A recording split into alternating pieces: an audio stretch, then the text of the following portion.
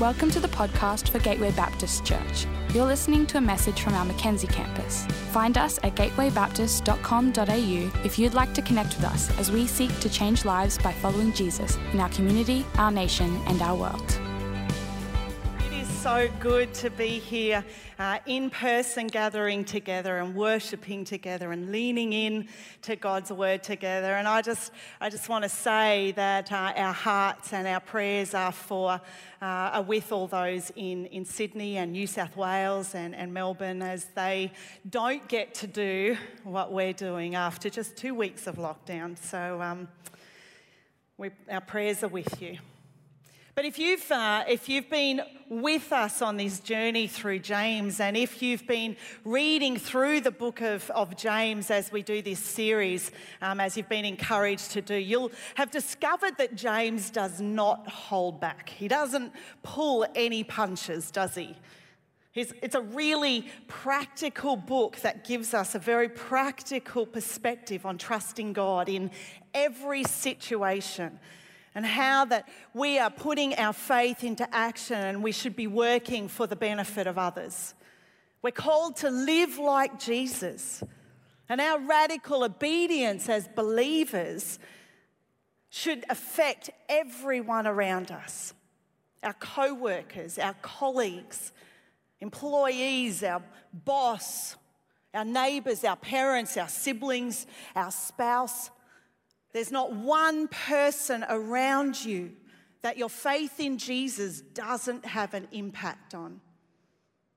And faith at work loves extravagantly. Now, James chapter 2 delves into this whole issue, this really important issue of favoritism. And he wants us to learn to love without bias or without prejudice. We all know to some degree what it's like to be on the receiving end of favoritism or prejudice. You know, growing up, my siblings always sort of joked, that I was the favourite in the family. But then when I would be standing along the side of the sporting field and be the last one chosen yet again, as a shy kid, I tell you, I didn't feel like the favourite then. They were horrible processes that we used to go through. I know that some of you have experienced much greater levels of favouritism and prejudice, and that today you're holding a great deal of pain. And I just want to start by saying I'm really sorry for whatever your experience and whatever pain you're carrying due to the prejudice and the favouritism that's been against you. I know that James isn't using the term favouritism here to highlight our sporting prowess or lack thereof, but whatever your personal experience of favouritism is, James makes it clear that favouritism is a sin. Now, some sins are more obvious than others. Others are much more covert. Some sins you don't know that somebody's actually struggling with unless they trust you enough to tell you. And favouritism is one of those sins that is so secret we rarely admit it. This sin is not only secret, but it's sinister. It's hard to think of a sin that is more contrary to the will of God than having feelings of superiority and condescension towards those who are different from us. In the literal sense, glasses serve to correct the distortion of our physical eyesight. Many of you, like me, have gotten to a certain unspecified age group where your eyesight is not quite what it used to be, and glasses have become a necessity. In fact, without them, the world is just a blur.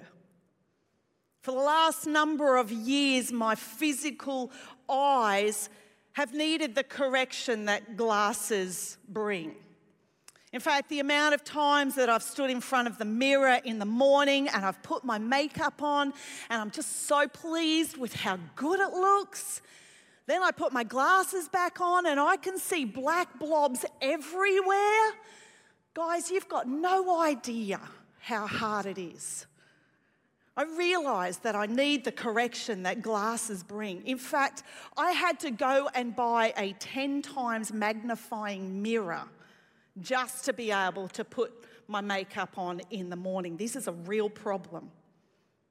And no, I haven't found the miracle cure for deteriorating eyesight, but I have discovered contact lenses.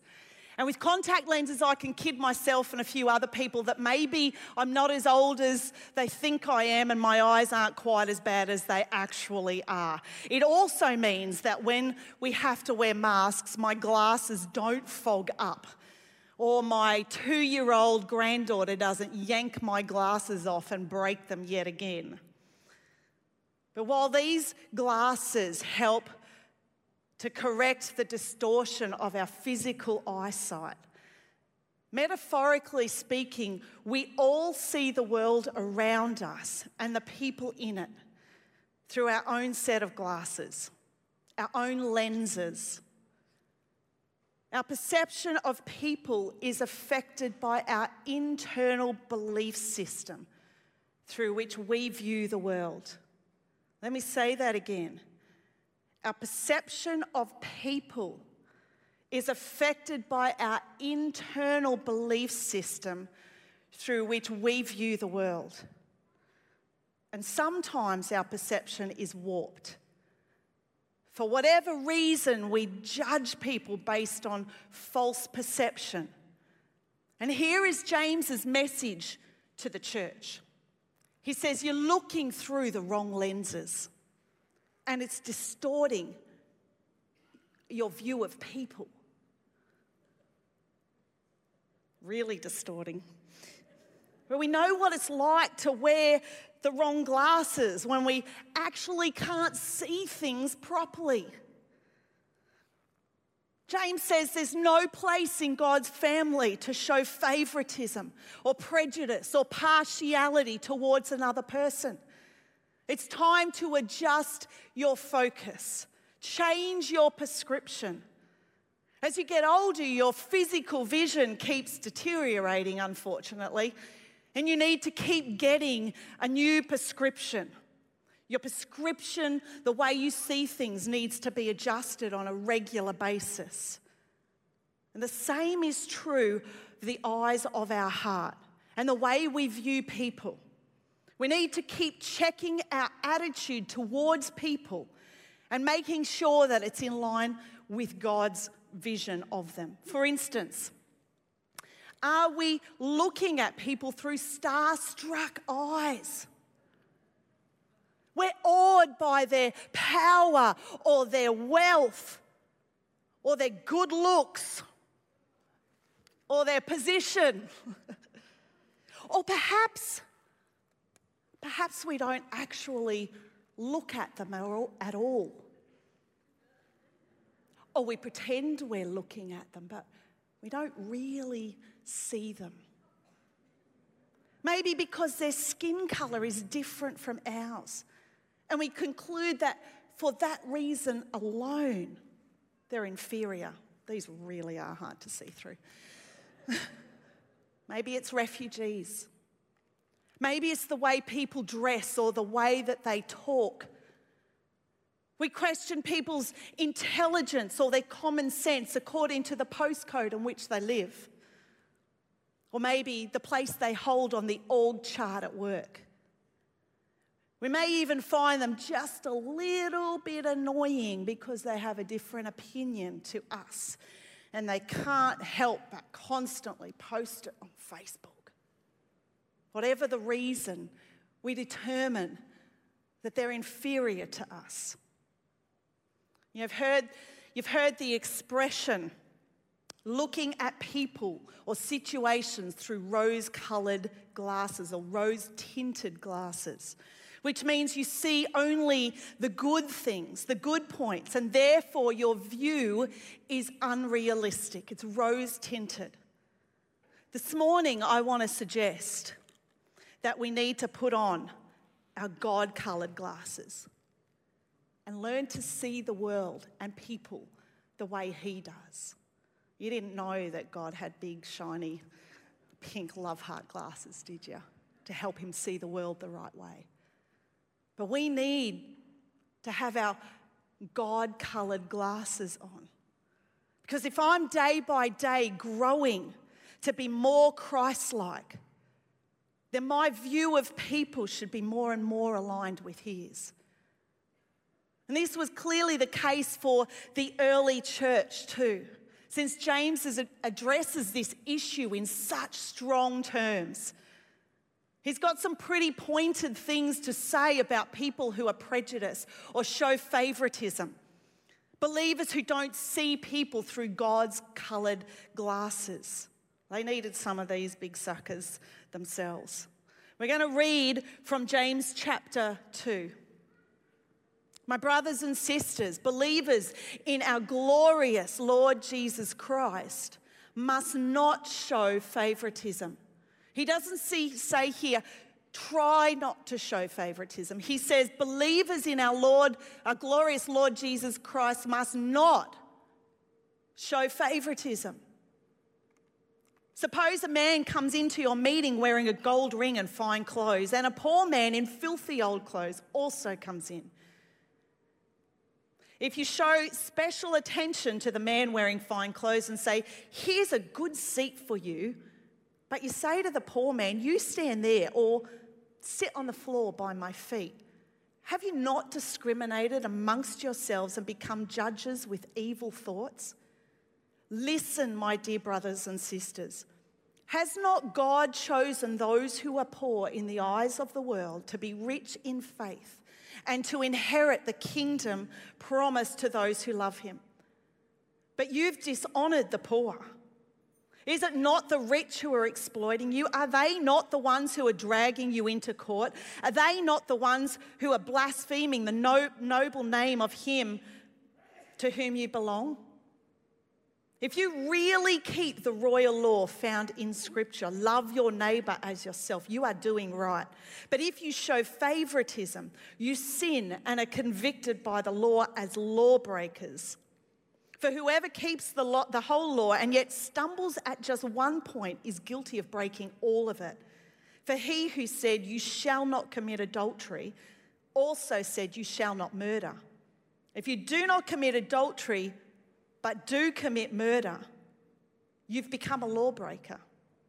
Speak and act as those who are going to be judged by the law that gives freedom, because judgment without mercy will be shown to anyone who has not been merciful. Mercy triumphs over judgment. There's some strong words in this scripture. James says that people who are prejudiced and show favouritism have evil thoughts. They dishonour others. He says that they are lawbreakers.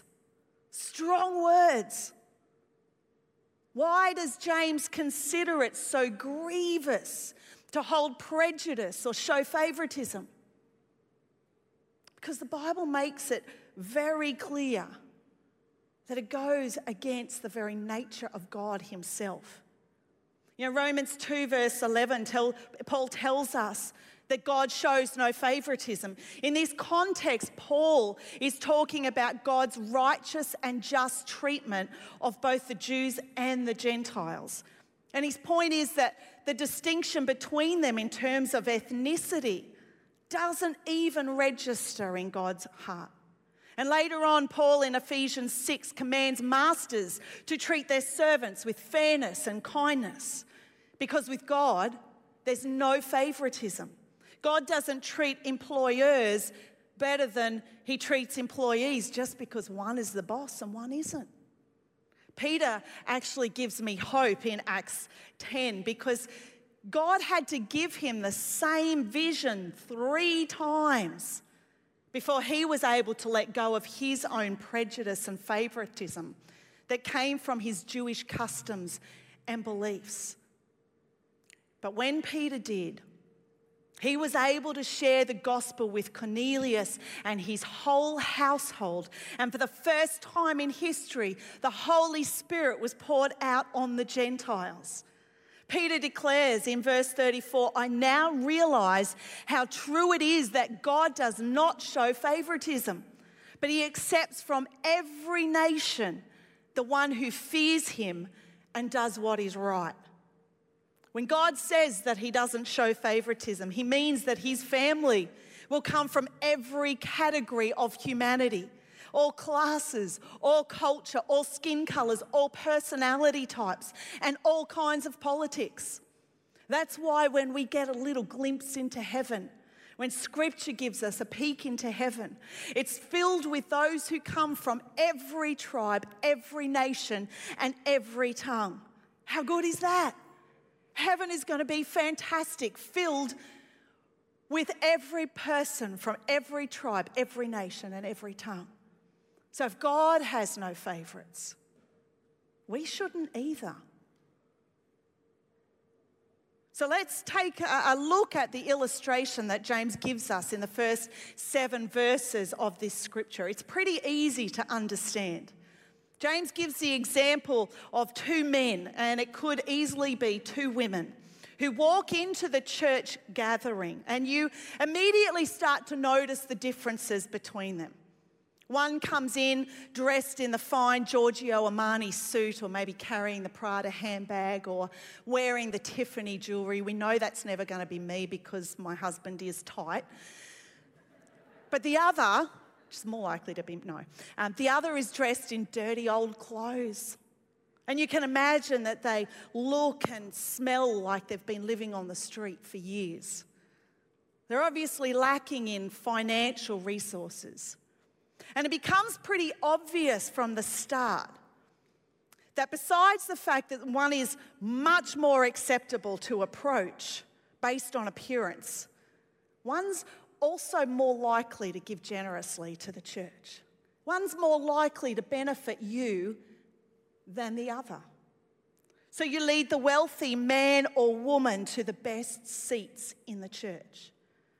Now, I don't actually know which the best seats in the church are. Clearly, it's not the front row. Put your hand up if you think you're in the best seats in the church today. Yeah, good. I reckon there's a whole stack of people online putting their hand up this morning as they sit there on their couch in their pajamas with their coffee in hand. Best seats in the house. But the point is, you lead the wealthy person to the best seats in the house, and you treat them with kindness and respect, while the poor person is marginalised and put off to the side, maybe not even given a seat, put on the floor, maybe left in the foyer, maybe not even welcomed into the front doors. You know, if I was to ask for a show of hands this morning, I reckon most of us would agree that favouritism is not good. But this isn't a hypothetical issue that James is dealing with. It's a big problem. And sadly, it's been a big problem for the church ever since. We don't like to admit it, but we're all inclined to behave like this at times. And James says, stop it. Stop it. Favoritism is forbidden in the life of a believer. It's time to put on your God-coloured glasses and see people the way that he does. Firstly, I want to encourage you that when we put on our God-coloured glasses, we are captivated by God's glory and not man's. See, when we have our God-coloured glasses on, we see things through God's eyes, and we can't help but be overwhelmed by the glory of God. In verse 1, James says, "My brothers and sisters, believers in our glorious Lord Jesus Christ must not show favoritism." You know, there are plenty of words that James could have used here which would have accurately described Jesus. But he chooses the word glorious. And right from the beginning of this chapter, James is encouraging us not to ascribe glory to people, but to ascribe glory that is due his name, the name of Jesus Christ. You see, part of our heart of prejudice and favoritism is our own craving for glory and honor and praise. We want people who are rich and powerful and influential to take notice of us. And we want to avoid the embarrassment that comes from being associated with the weak and the impoverished and the inconsequential people. We crave glory from others, and we actually avoid the loss of it for ourselves. So we give preferential treatment to those we believe can provide us with glory, and we avoid those who we fear might actually undermine it. James wants us to see that if we know and we love and we trust all that God is for us in Jesus, who is himself the Lord of all glory, that we won't be controlled by the craving for human acceptance and praise. When we're captivated by God's glory, we're reminded of who Jesus is, and we walk in confident trust in the strength, in the security, in the joy and the peace that he provides for us. When we do that, what possible place is there for prejudice and favoritism in our hearts?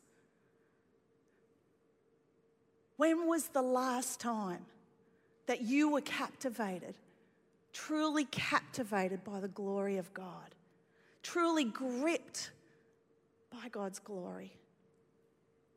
I want to encourage you today, take some time to put on your God-coloured glasses and focus on him.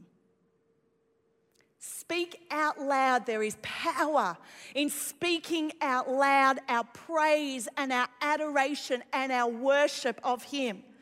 Declare how good he is, how majestic he is, how glorious he is, and how worthy of praise he is. Because when we focus our worship on God, our hearts can't help but be overwhelmed by his glory. And we begin to see things the way that he does.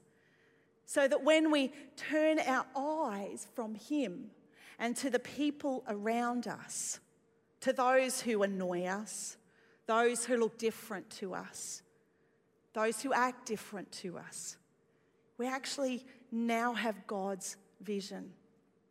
It's the glory of God that should captivate our hearts, not the glory of man or the praise of man. And secondly, when we put on our God-coloured glasses, we're gripped by the grace of God.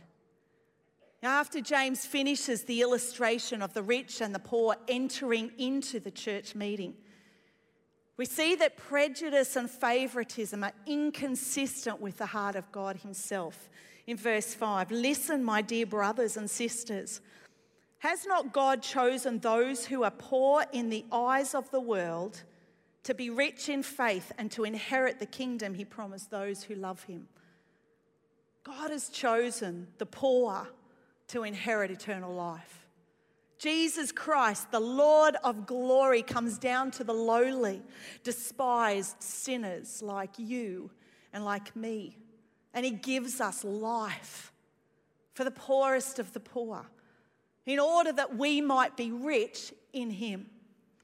2 Corinthians 8 says it like this, for you know the grace of our Lord Jesus Christ, that though he was rich, yet for your sake, for my sake, he became poor, so that you through his poverty might become rich. Now, the whole way through Scripture, God demonstrates that he chooses to show his grace to the poor, those who suffer with physical needs and those who acknowledge their spiritual needs. James is saying that by neglecting the poor, we're contradicting the grace that lies at the very heart of who God is. So to harbour prejudice or hold favoritism in your heart is to actually belittle God and his sovereign work of saving whom he will. We read in 1 Corinthians Listen to these words. Brothers and sisters, think of what you were when you were called. Not many of you were wise by human standards. Not many were influential. Not many were of noble birth. But God chose the foolish things of the world to shame the wise. God chose the weak things of the world to shame the strong. God chose the lowly things of this world and the despised things and the things that are not to nullify the things that are, so that no one can boast before him. God's chosen the foolish and the weak rather than the wise and the powerful, so that no one is able to boast, but rather everyone would be compelled to acknowledge that he alone is deserving of all praise and all glory. Now, neither Paul nor James is actually suggesting that only the poor are saved and all the rich people are lost. The point is that material poverty and material riches have no influence on who God chooses. God's favour comes through God's grace, and that's what we're to be gripped by as his people. And when we put on our God-coloured glasses, we are able to show grace to all people just as he has. Right now, who is God putting on your heart that you need to show grace to? Who's he putting on your heart that he wants you to have his vision for, his love for?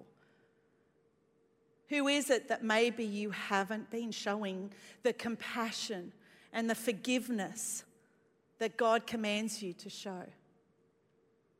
I want to encourage you, turn your eyes towards him. And as you worship and glorify him, allow him to fill you with his Holy Spirit, that you might be filled with forgiveness and grace, even when it's challenging or it feels undeserved. Forgive as the Lord forgave you, not in your own strength, but in his. And lastly, when we put on our God-coloured glasses, we are devoted to the law of Christ. James points out that whether you commit adultery, murder, or favoritism, you're guilty of sinning before God. All sin is equal in his eyes. But in verse 8, James says that if we allow the royal law, and he's talking about the Levitical law here, that tells us to love our neighbour as we love ourselves, if we do that, then we're doing right. And James has clearly paid attention to his older brother Jesus as well. And let's face it, we know that's a big deal because none of us like to take advice from our older siblings, let alone one who's proclaimed himself to be the Son of God. But rather than wanting to commit his brother for being crazy, James is actually agreeing with him and taking hold of Jesus' advice. Sends a powerful message to the rest of us. What advice from Jesus is James building on? John 13:34, a new command I give you, love one another. Love one another. As I have loved you, so you must love one another. Because by this, everyone will know that you are my disciples, if you love one another. See, the way that we live our lives and the love that we show one another helps others to see who God is and the love that he has for them. People should know that there's a God that loves them because of the way we love them. That's challenging. Loving acceptance in the workplace, in our family, in our neighbourhood, leads people to the loving acceptance of Jesus. Loving acceptance in the workplace, in our family, in our neighbourhood, leads people to the loving acceptance of Jesus. Are you demonstrating the love of Jesus to those that you live, work and laugh with? Or are you only showing love to those that are easy to love? Showing favoritism destroys the witness of the church to the world. It drags the values of the world into the church. It poisons diversity. And the result is that the church ends up looking less and less like Jesus and more like the world. They're strong words. Because when we play favourites in the church, we become cliquey. And it marginalises the broken and the sick, the poor, and even the awkward. A healthy church which consciously works against favouritism. It has a diversity that reflects the community around it. Rich, poor, healthy and sick, introvert and extroverts, single, married, divorced, separated or widowed, and the cultural mix of all its neighbours. Let me ask the question, are people comfortable when they come and sit here amongst us? Are we willing to sacrifice our comfort for the sake of others? When the church culture resists favouritism, we actually become a beacon of light in a world filled with bias. We become a beacon of light in amongst all the bias that exists in the world. See, the world addresses the problem of bias by anti-discrimination laws and equal opportunity rights. God solves the problem by going to the heart and wanting us to love whoever He places as our neighbour, whether it's within our home, our work, our sporting team, our church, our neighbourhood.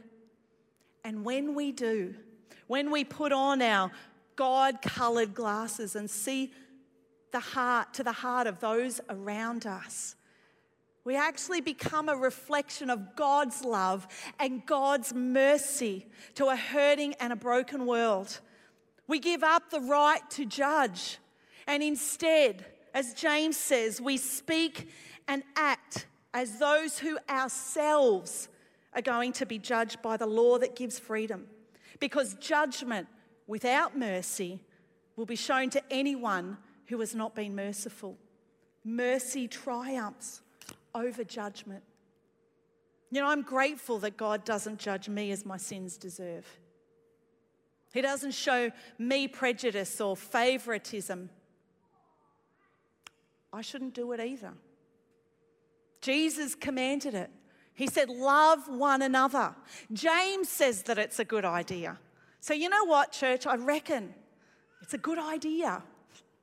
The church has got to look different to the world. A safe place for every tribe, every nation, every tongue. The weird, the challenging, the hard to love. Why? Because God first loved us. He first loved me. And God shows no favourites. You know, I recently had the privilege of hearing Cherie's story. I tell you, this story is my constant hope and prayer for the church. This is what the church should look like without prejudice or favouritism. I want to read you Cherie's testimony this morning. After 5 years in prison, it came time for me to leave. I'd made some mistakes and I'd done my time. During my time in prison, I found Jesus. I did Alpha and I even started Bible college. And when I came out, I wanted to go to church. But I didn't know where I would find a church that could love, accept, and include someone like me. 3 days after leaving prison, I walked through the doors of Gateway Logan with my mum, who wasn't a Christian. And both of us were a little bit scared as we sat down. And on that very first Sunday, my mum gave her life to Jesus. And over the last 6 months, we found a church at Gateway that loves, accepts, and includes us. I'm connected into a life group that's helping me to grow. And I'm now surrounded by a group of people who are dreaming of ways that God could use my experiences in prison to help others who are going through the same thing. Jesus has not just saved my life and given me hope for the future. He's also brought me to a church that loves and accepts someone like me. That's a powerful testimony. That's a powerful testimony. And I don't know about you, but I want to hear more stories like that in our church. More people who are coming through our doors, who experience the love and the grace and the acceptance of God because they've come into our church. The love and acceptance of God through His people. The reality is, we all struggle with favoritism. We all struggle not to show partiality, even if we don't want to admit it. We all struggle with it. God wants to give us His eyes, to love the way that He loves, to show others the same grace that He so freely gives us, to give mercy and not judgment, that those that we live, work and laugh with would see Jesus in us and come to know Him too. You know, as I've been praying over this message this week, the words of this song have been going around and around in my head. Show me how to love like you've loved me. God, show me how to love others the way that you've loved me. God, me so undeserving. You poured out your love. Show me how to love like you've loved me. Open my eyes to the things that I can't see. Help me to put on my God-coloured glasses and see others the way that you do. Help me to love God like you've loved me. It's a really tough prayer to pray. It's a really tough prayer because there are challenging people in all our lives. I want to put out a challenge to us today. I want to pray for some of you. See, if this is you, if that's your heart for the church, that as a church we wouldn't show favoritism or partiality or prejudice against anyone for any reason, if that's your heart, I want to ask you in just a moment to stand and commit with me to be a church that loves the way Jesus does. I'm not saying it's going to be easy. I'm not saying we're going to get it right every time, but together, as we commit to see people the way that God does, to love through His eyes, we're going to see more and more stories like Cherie's come through these doors. You're going to see more and more lives changed by the power of the gospel, of Jesus' love for the hurting and the broken. We're going to welcome heaven into this place as we learn to see and love people like He does. And I want to challenge us. Are we willing to commit to be a church that loves like Jesus loves? Maybe this morning as you've been listening, God has put somebody on your heart specifically. There's somebody that God is asking you, challenging you to see through His eyes, to love the way that He does. Maybe it's in the workplace. Maybe it's in your neighborhood. Maybe it's here in church. Are you willing to commit to turn your eyes to Him, to glorify Him? And as you do, look on people and see them with the same love and compassion that God does.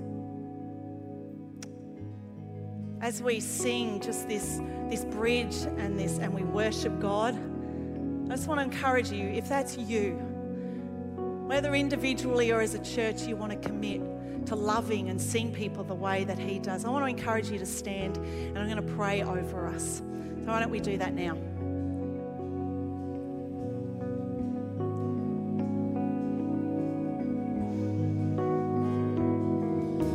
Yeah.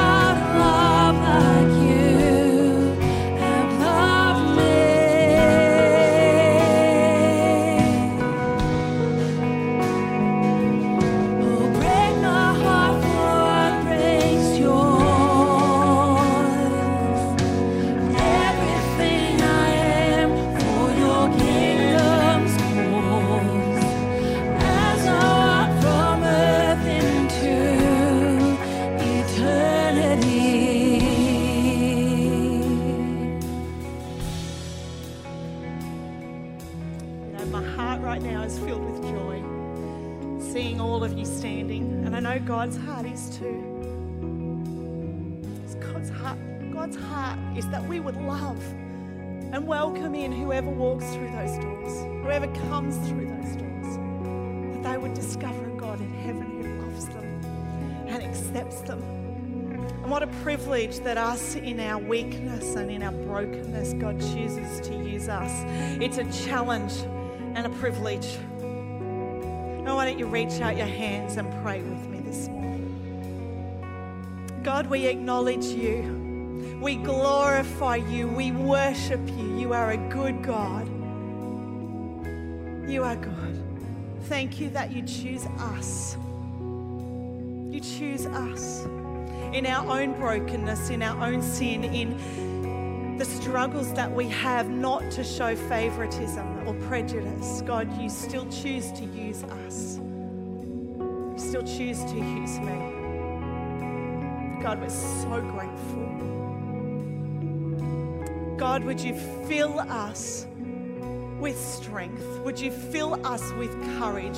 Would you overwhelm us with your love in the private, in the quiet place, God, that when we look to others, when we interact with people in the world, in our workplace, in our neighborhood, when we interact with each other, God, we would be a reflection of you and your glory. We would be a reflection of your love and your heart for the broken and for the lost. That others would see in us who you are. They'd see beyond our own brokenness and they would see a God that loves them. They would discover who you are, the truth of your word and the love that you have for them. That we would see more people come into your family. And God, for anybody here this morning that's got someone specifically on their heart, I pray even right now that you would be building in them a heart full of love, a heart that sees that person in their brokenness, in their sin, in their pain, in their history, and see them with a compassion and a love and a forgiveness that can only come from you. Can only come from an outpouring of your Spirit in them and through them. God, I pray that you would fill each of us with the courage to love others the way that you do. That we would be a welcoming church that would hear more stories like Cherie's come through those doors. God, I pray that you would fill us afresh right now as we choose to worship you and to glorify you and to commit ourselves as a church to love others without favoritism, without bias. In Jesus' name I pray. Amen. Come on, let's stand together and worship him. Let's sing Hosanna. Hosanna, Hosanna.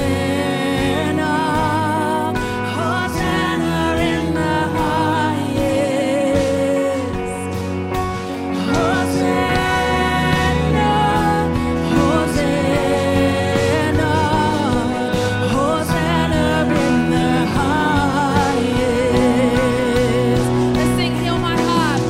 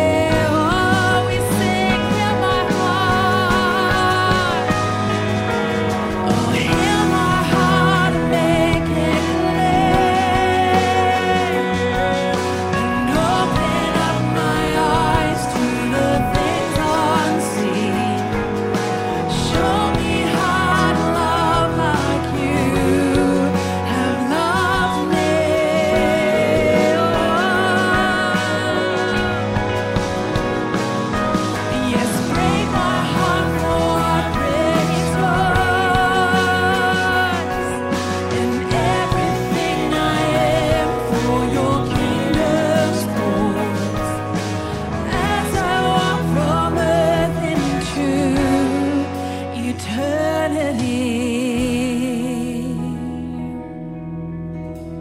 Bless you, church, as you take the reflection of Jesus into the world. And may you see him do incredibly more above and beyond what you can ask or imagine. You know, we've got a prayer team that would love to stand alongside you if there's somebody on your heart that you're praying for, that God would fill you with the strength and the love and the compassion to speak forgiveness into them. Or maybe there's some of you this morning who are carrying pain in your heart because of the prejudice that's been against you. We want to stand with you and pray that God would heal that pain too. That he would use you as an instrument to those around you to show the love and the forgiveness of Jesus. If that's you, please come down the front as we finish up this morning, and we'd love to pray with you. Have a great week, church. We'll see you next week. We hope you've been blessed by this message. If we can pray for you, or you would like to take a further step in your relationship with Jesus, we would love to connect with you. Please head to gatewaybaptist.com.au and click Get Connected to let us know.